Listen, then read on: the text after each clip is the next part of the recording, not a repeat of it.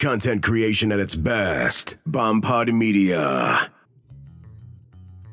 Hello, everybody out there in podcast land. This is Karen Wickham, and I am your host of STAT, Shocking Traumas and Treatments, coming to you from beautiful Toronto, Ontario, Canada.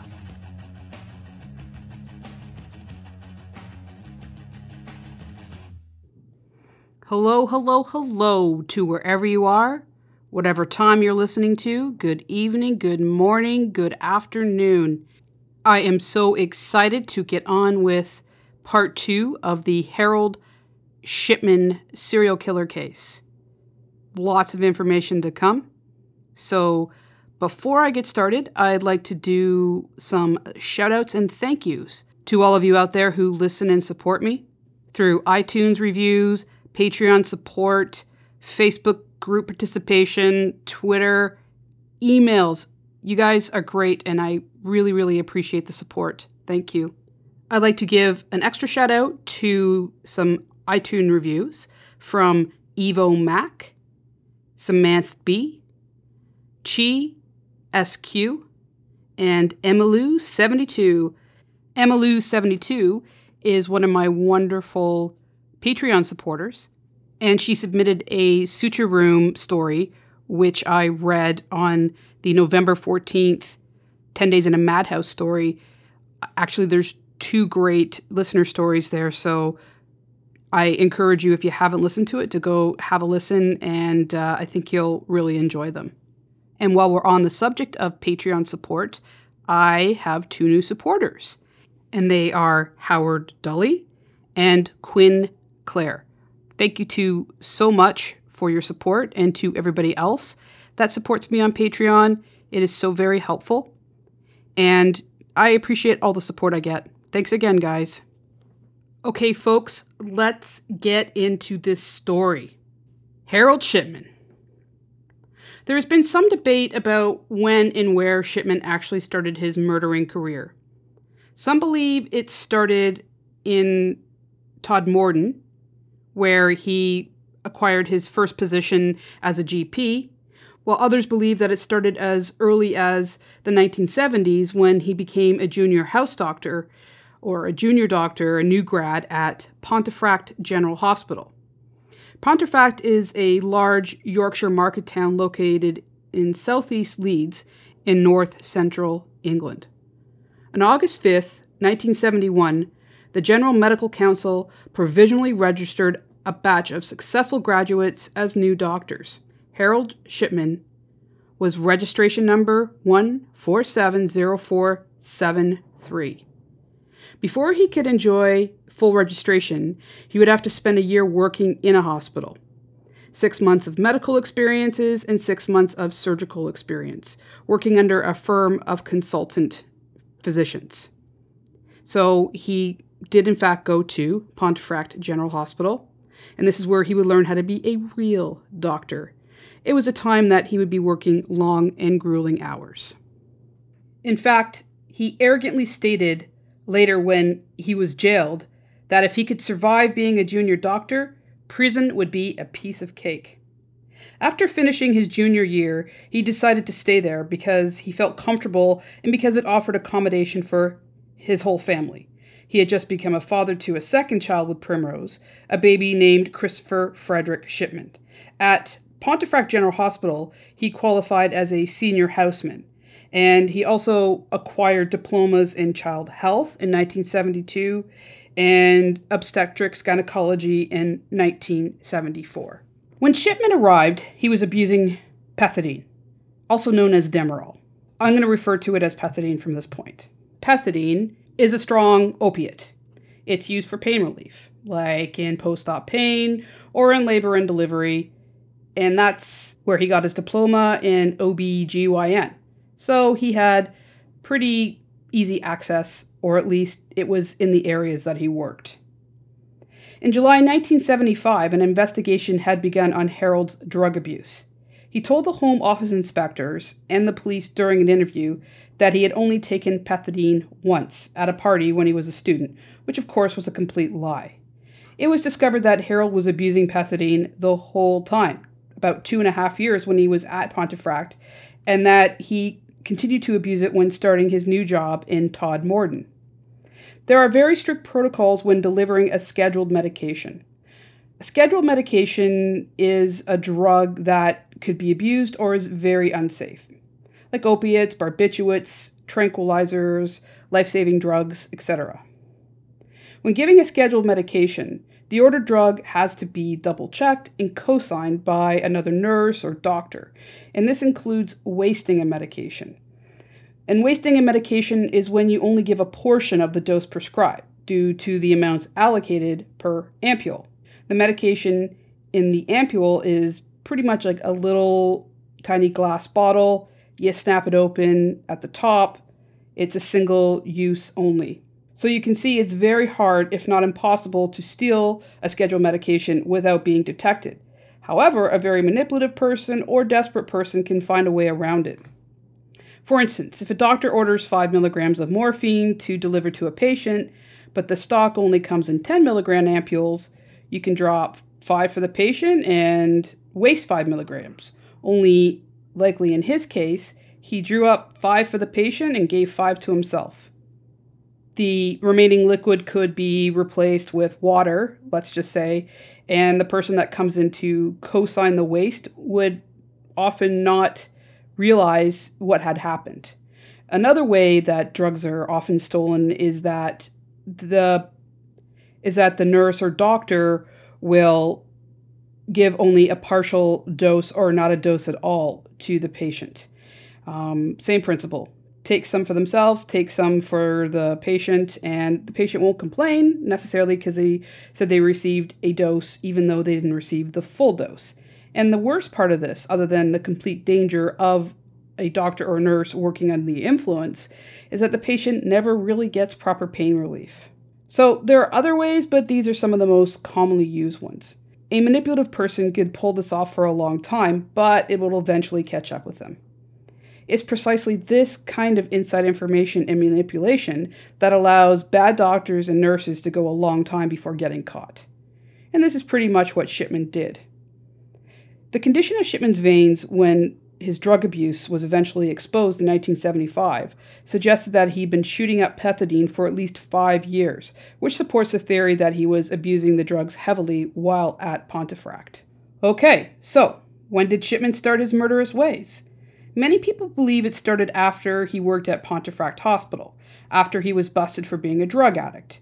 In fact, not a lot of time was dedicated to investigating his time there, even though there was a significant increase in death rates while he was working there.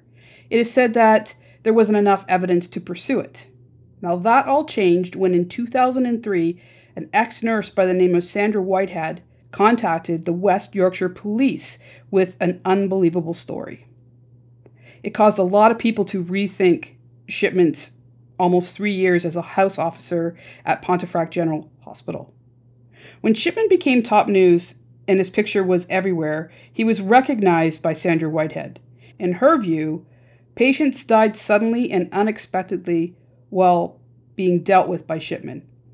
It was pointing in the direction that Shipman's killing spree started there.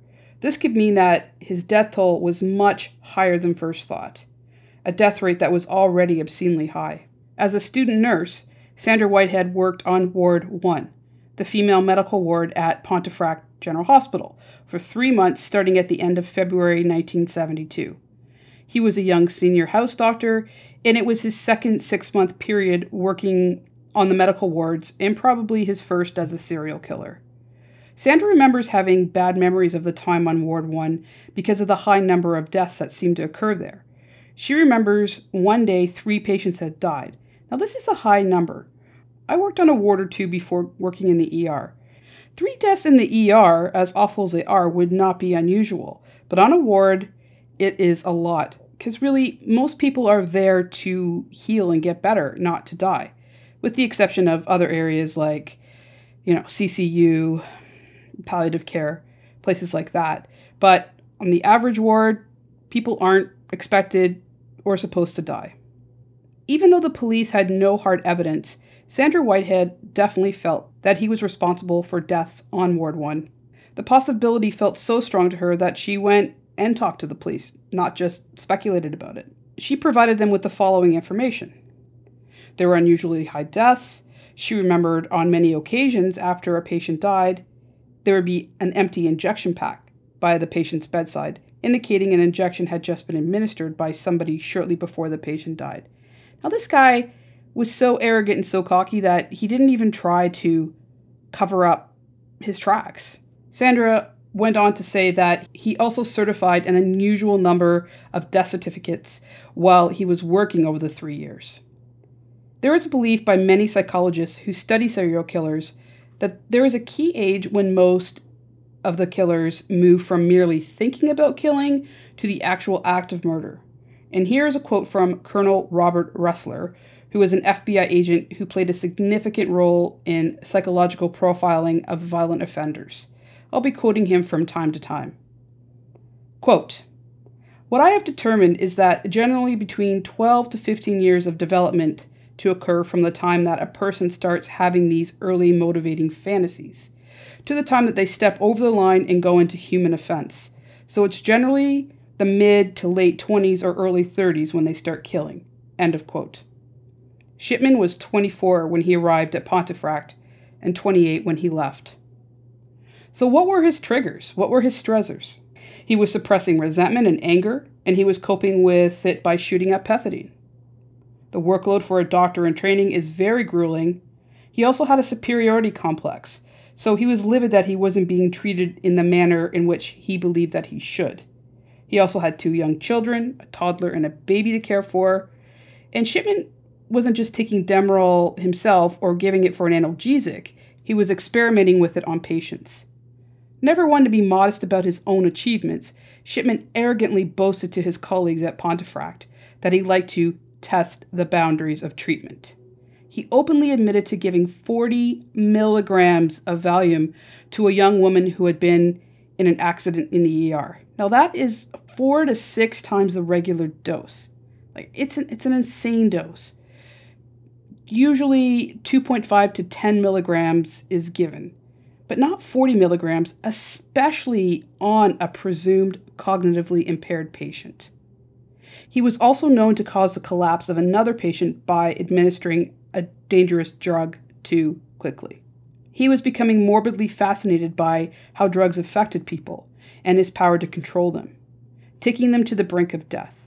He didn't seem to care if he brought them back. Like I said before, deaths on wards are not often expected unless it's in certain areas like the ER, CCU, OR, palliative care wards. In the ER, he was like a kid in a candy shop. Drugs were more readily available, especially powerful life-saving drugs that quickly become deadly when used by the wrong person, like a serial killer. The death or near death can be more easily covered up. Here is a quote from psychologist Julia Boone. Quote, "There would be opportunities there, people coming in from road accidents or whatever. And if you are a Shipman and you have those proclivities, there is a temptation to push them over the edge and them come out to be the hero of the hour or the day. I did all I could do to save them, Mrs. So-and-so, but unfortunately there was nothing I could do. We did everything possible." End of quote. Can you imagine being in a tragic and terrible accident and you actually get to the hospital, you're looking for some life-saving measures, help, comfort from pain, only to be played with like a cat with a mouse and maybe murdered? So his targets were people who were very ill or near death. It's easy to cover that up, right? Great place to start. From there, over time, he moved on to healthy patients. He was honing his skill. He needed to push the boundaries to feed his sick desires. In Pontefract, he got a taste, and there was no going back. You've done it, and all you can do is slowly perfect it and feed the need more and more frequently because you get very good and adept at dealing with it. The thrills that are associated with killing and the sense of peacefulness at the end would have been more intense in his younger days than they would later. Like a drug, it would be harder and harder to get the high and would push the limits to get it. I believe Pontefract is where he had his first taste, and it was also a time of experimentation. What method of killing the patient, the type of patient and risk involved, It could have had an element of rehearsal. What works best for me to achieve the high in the most undetectable way possible. Some deaths would have left him feeling satisfied, while others would have had no effect at all. Some deaths were caused as a result of reckless experimentation with drugs rather than the result of a positive intent to kill, and this would teach him how to kill. Now, the police believed that they had uncovered 3 suspected victims, 3 men, but they would need some proof. The key to finding this proof would lie in the medical records. The only problem was that between 1970 and 2000, the healthcare service had gone through a number of reconstructions. The hospital authority had changed, and there was now a health trust in charge, and over the years, records were lost or simply not kept in the first place. The medical records were destroyed after 15 years, so there was no chance to piece together the medical background of any of these patients. What did exist, though, were the cremation records, death, and burial certificates. So as you can imagine, all Shipman's victims, suspected and still unknown, were all cold cases. As shown, there was very little to go on. Can you imagine trying to sift through unknown murder victims with little to no scientific evidence 20 years after the fact? But the police pushed forward. In April 2004, the inquiry took possession of over 54,000 sets of microfiche, 766 sets of cremation certificates, but only 28 sets of medical records could be found in the 133 cases which Shipman had certified the deaths of. They had 162 witness statements from relatives, friends, and co-workers. This helped Dame Janet Smith, a prosecutor who worked on the case, piece together what happened. As you can see, they were bound and determined to bust this monster. Here's what they put together. August 1970, he worked on the surgical wards. It was his first 6-month stint. He signed 14 cause of death certificates. In February 1971, he worked on the medical wards. It was his second stint of 6 months. He signed 24 cause of death certificates. The high percentage of were elderly and very ill. Now, Dame Janet believes that at least half of those were suspicious deaths. Most of these deaths occurred between 6 p.m. and 12, when there would be a shift change and less staff, and it would be easier for him to go see the patients undetected. He would regularly check on his patients during the evening, and the nursing staff simply thought he was a hard-working and caring young doctor. But he was cultivating his guise, developing his MO. In February 1972, when he worked on the wards, Ward 1, in particular, was where Sandra Whitehead was working. 81 patients died over 6 months. 76 of those were certified by Harold Shipman. Dame Janet believes that 34 of them may have been his victims.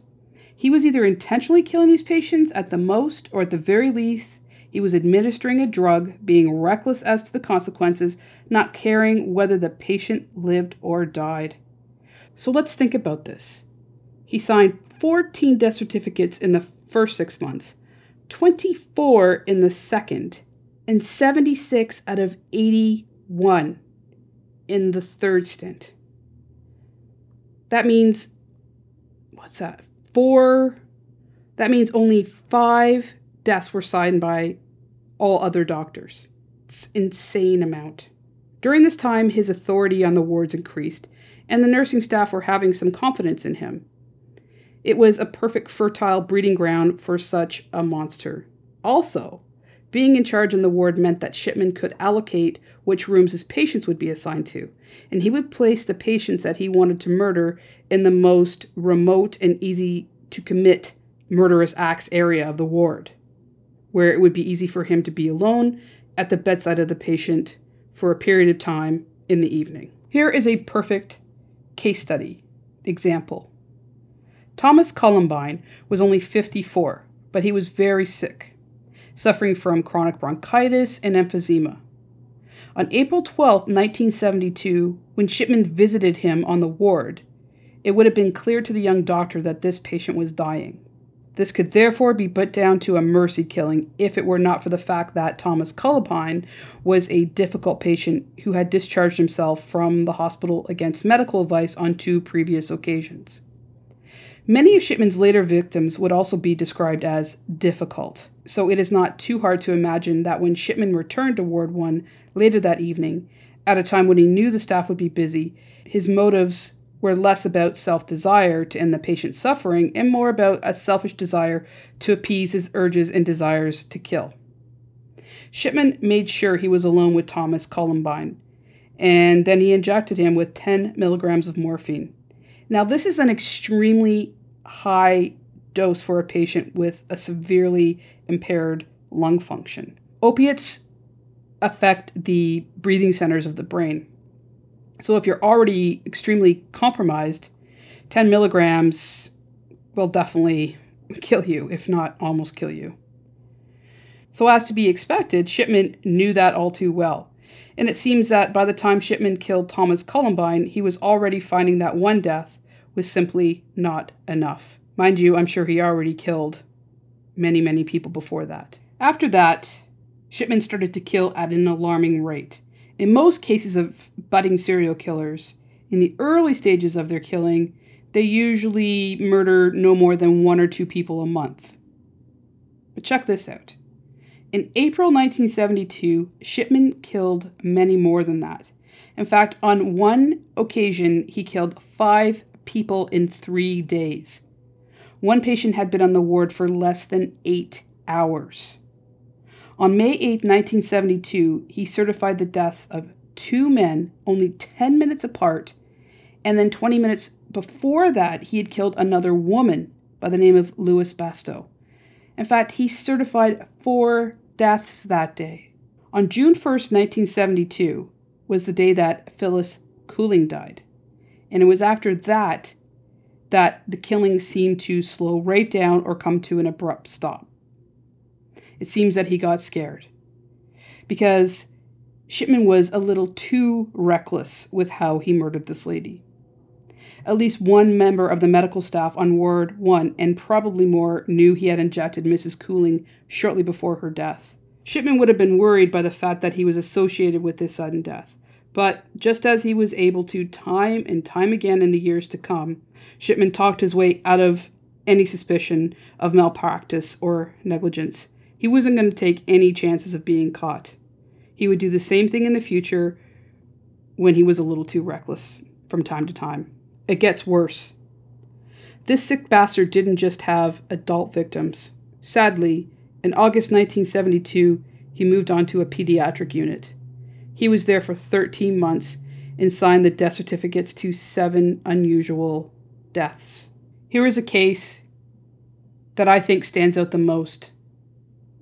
Susie Garfit, a tiny girl with cerebral palsy, was quadriplegic and had severe epilepsy. She was admitted and being treated for a severe chest infection. Her mother, Anne, told the inquiry that a doctor, named Shipman, explained to her in a gentle and kindly way just how ill her daughter was and how poor her prognosis was. Shipman told Mrs. Garfit that it might be possible to keep Susie alive by giving her some very strong medication. He seemed, according to Miss Garfit, to be suggesting that to do that would be unkind and would only prolong Susie's suffering. Mrs. Garfit realized that her little girl was going to die and told Shipman to be kind to Susie, but she is adamant that she did not mean for Shipman to hasten her daughter's death. Very upset, but believing her daughter's death wasn't imminent and that she was in safe hands with the kind doctor, Mrs. Garfit went to have a cup of tea. But when she returned about 10 minutes later, she found Susie was dead. Shipman likely injected this tiny patient with something that caused her death. Was this a mercy kill? Did he change his MO for children? Or was she just another victim? Yeah. I don't even know. Don't even get me started. Shipman may well have intended to kill more babies, but would have quickly discovered that, unlike the medical wards, when a child is very ill, there is always an extremely high level of attention from both medical and nursing staff and constant love, support, and presence of the family. Simply put, the sick bastard deemed children were too risky to kill. Why don't we take a second here to give our brains a little break from that atrocity? Because I think that we could use it. I know I can. I'd like to talk about a company called Create Photo Calendars. This is where you can go create your own personalized photo calendar online in minutes. Simply upload your photos from your computer, smartphone, even your Instagram account. You can choose from a variety of photo page layouts and background designs. Add birthdays, personal events, and of course, they save your events, making it easier for you to create it next year. Their calendars are of top quality, and most orders print and ship within 48 hours. They have a special offer right now for podcast users only. Simply go to createphotocalendars.com to create your calendar and then save up to 55%. Just use coupon code PODCAST during checkout to save 55%. This coupon is good until the end of the year. Okay, that was good to talk to you about something nice for a minute or two. But alas, we need to get back to this sick bastard. After over 2.5 years of working at Pontefract Hospital, Shipman decided to go work as a GP. Becoming a GP would be the perfect job for a murderous doctor. His victims would come to him. Working in the hospital meant that he would be low on the hierarchy of doctors. He would be so low on the totem pole that he would be under constant watch and scrutiny. And this was not acceptable to an egomaniac like Shipman. Shipman moved to a small market town called Todmorden. He acquired a part-time position as a GP at Abraham Omrod Medical Center. This is a flat, double-fronted building with a carriage drive. Very quaint. And in the 1970s, it was the home of the town's doctors. Dr. John Grieve was a senior member of the practice, and he still lives in Todmorden. He recalls that his practice was having some difficulties with staffing at the time. Members of the practice had to retire due to health issues. And this was the perfect situation for Shipman. He was 28 years old with tons of energy. Todmorden was a very small town, and a new GP, especially a young one, was big news. Here's a quote from Dr. Grieve. Quote, "When Shipman came to this practice, he did a very good job. When something needed doing, he would always be the first one to volunteer. One was very much impressed by his enthusiasm." End of quote. Shipman had so impressed the other doctors at Abraham Omrod practice that after just a few months in the job, they decided to make his temporary position a permanent one. Harold and Primrose purchased a home for their young family and moved to Sunnybank. Shirley Horsfell became friends with Primrose, and her first impression of the family was that they were fairly down-to-earth and very jolly. Primrose was bubbly and vivacious and very good company. Other doctors' wives did not feel the same. They felt that Primrose fell short of the doctor's wife expectations. They described her as a woman who dressed slovenly and her children were dirty. The house was filthy, cluttered, messy, and just overall uncared for. One thing that was always in its place, though, was Dr. Shipman's doctor's bag. It was always at his side wherever he went, wherever he sat. And Shipman didn't seem to be bothered by his living conditions. Being a small-town doctor meant a lot of home visits, especially to check in on the elderly and infirm.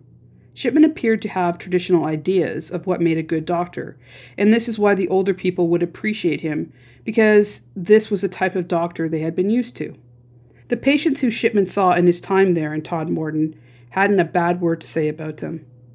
Quote, "In fact, he was so perfect," said Dr. Grieve, "that he put his fellow partners to shame. He was very hands-on." End of quote.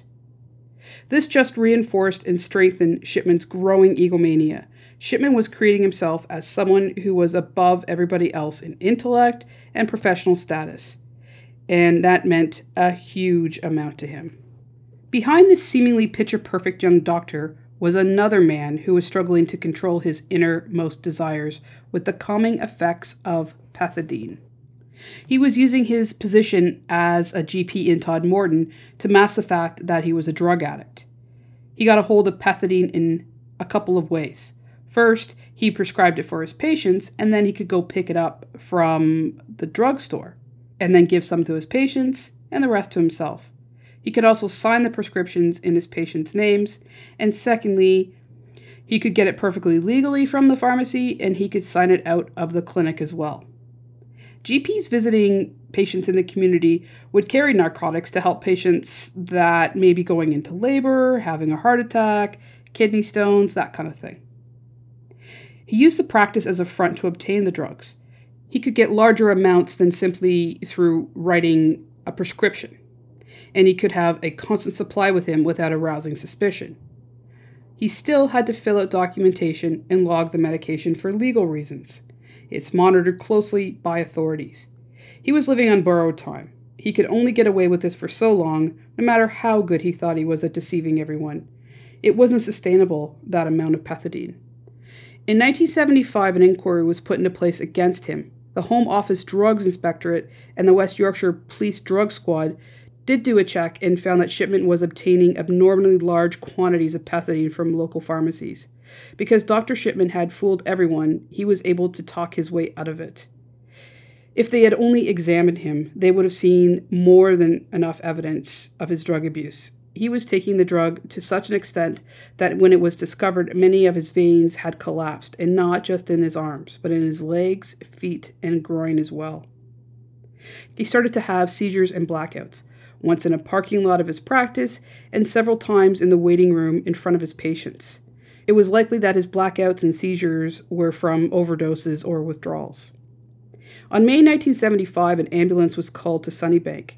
Shirley Horsfall remembers Primrose calling at their house one day saying that Shipman had collapsed in the bath.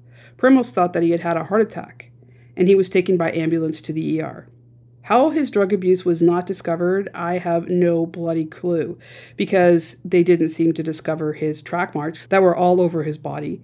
And I don't know why they didn't do a drug screen. It makes absolutely no sense. Had they done that, they would have seen that he was using huge amounts of pethidine. So, to his advantage, he was incorrectly given the diagnosis of idiopathic epilepsy.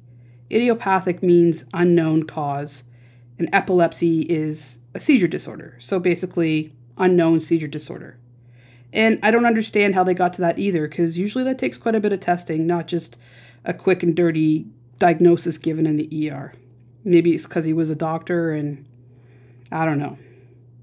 Anyway, faced with exposure and by now a practiced liar, Shipman used his medical knowledge to invent other symptoms, knowing that combined with the blackouts, the diagnosis would stick as idiopathic epilepsy. As per Paul Britton, psychologist, Shipman's deceit was pathological. He lies to other people, he lies to himself. He is able to picture himself as he would like to be. End of quote. Shipman's lies had hidden his addiction from his fellow partners who never suspected anything. I don't know how. Anyway, he lost his driver's license and Primrose had to drive him everywhere, and their friend Shirley took up babysitting the children. Shipman's feelings of self-importance and superiority could have only been reinforced by his ability to fool everyone. He displayed this to Dr. Grieve, the senior doctor at the practice. Shipman didn't like Dr. Grieve. He didn't like him for being his superior, and he also didn't like him because he wanted to run the clinic as a democracy. Shipman wanted things to be done his way or not at all. In November 1975, one of the receptionists from the clinic examined the pharmacist's dangerous drugs logbook, and alarmed, she said to the chemist, quote, "My word, who has been prescribing all this pethidine?"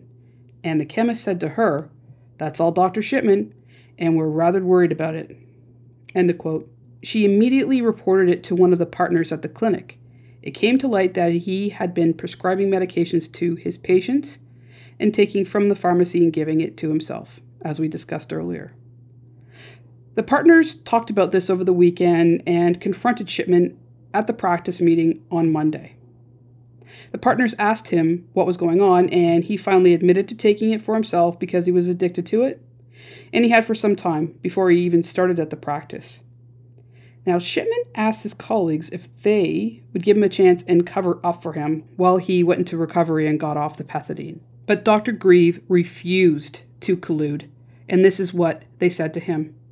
Quote, "No, we cannot conceal this. You must go and be treated in the hospital, and you will then have a future and a chance of living a normal life again. This must be fully investigated, and everything must be open and above board." End of quote. Shipman couldn't comprehend why the other doctors would not protect him when they needed him so very much. Because he had such a grossly inflated opinion of himself in relation to other people's view of him, he wouldn't be able to take it. He would crash and burn. He simply could not compute. At first it seemed that he was willing to comply to their decision, but soon after he came at them hard and angry.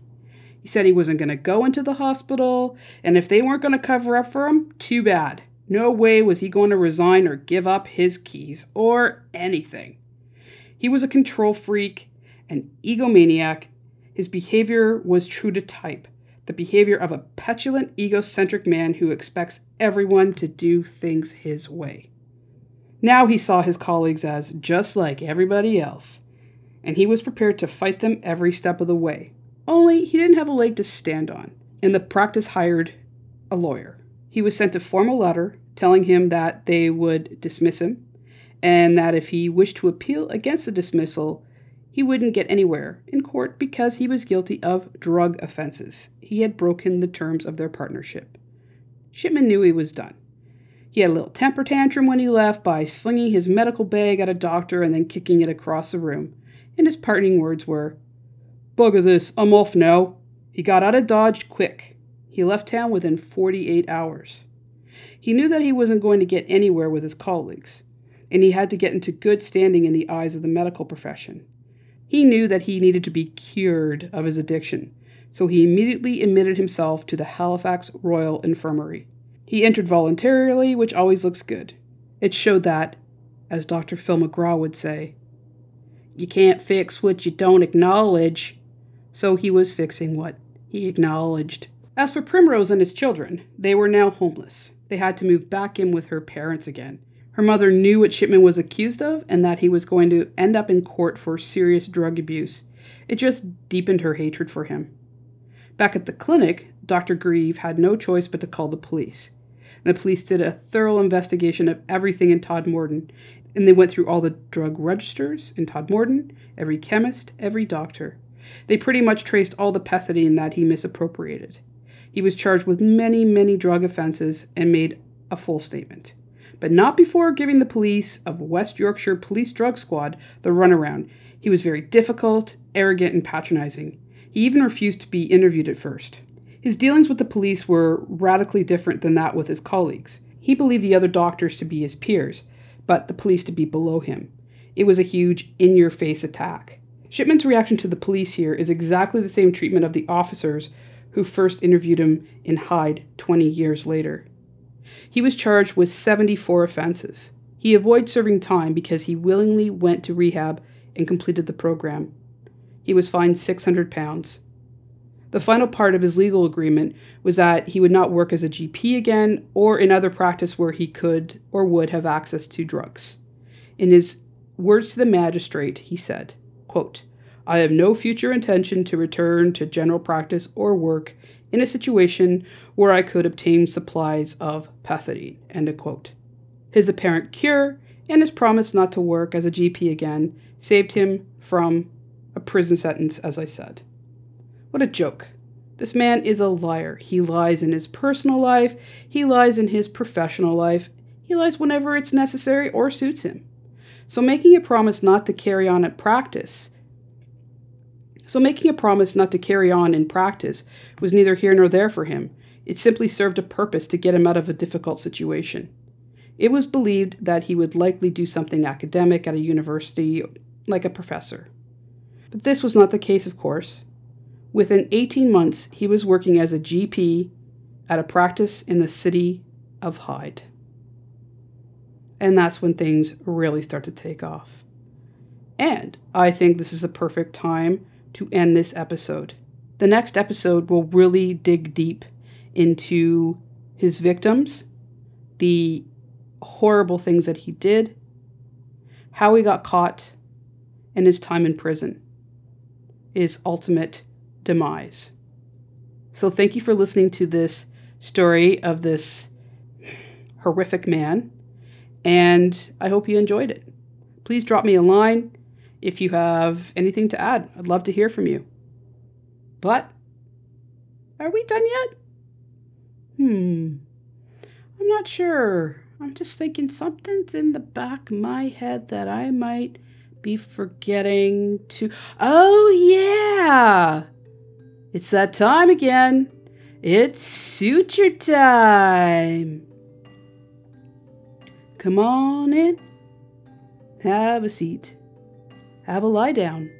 Kick off your shoes, because you're going to be so nice and cozy under the warm blankies that I'm giving you, and the comfy pillows.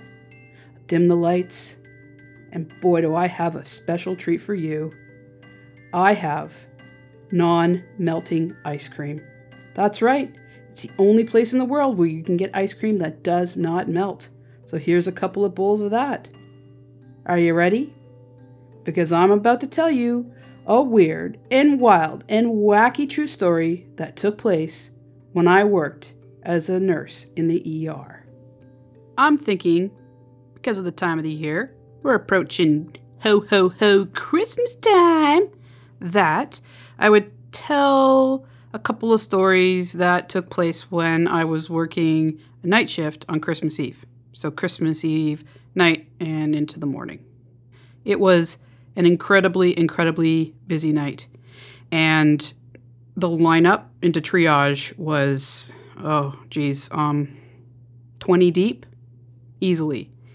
And so I was working triage desk with another colleague, and we had a third nurse who was at the line regularly checking in on people in line, deciding who would be seen when, and then going out into the waiting rooms and just monitoring how the other people were doing.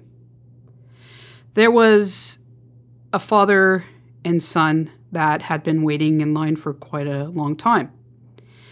We have cameras on at all times that record constantly so that security can see what's going on, and so that we can also have a record of the events, just if anything were to take place, and just to see how things go.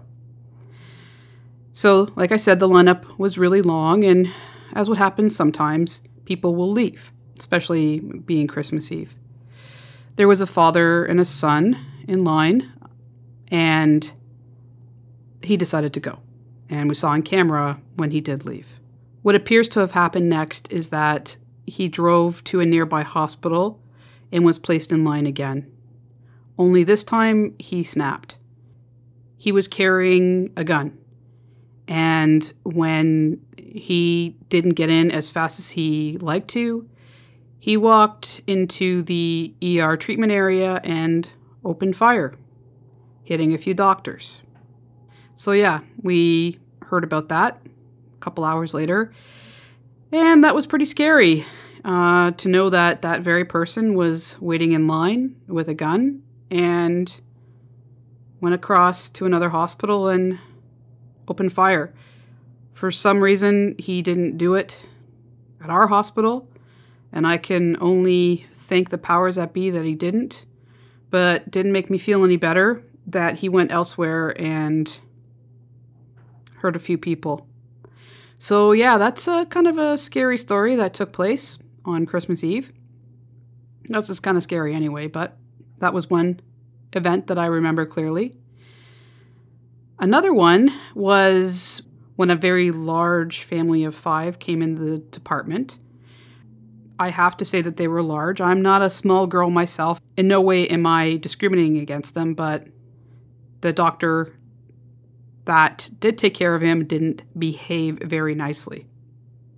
The family had been at a family banquet, a Christmas Eve banquet, and I guess they had ordered copious amounts of Dirty Bird, KFC.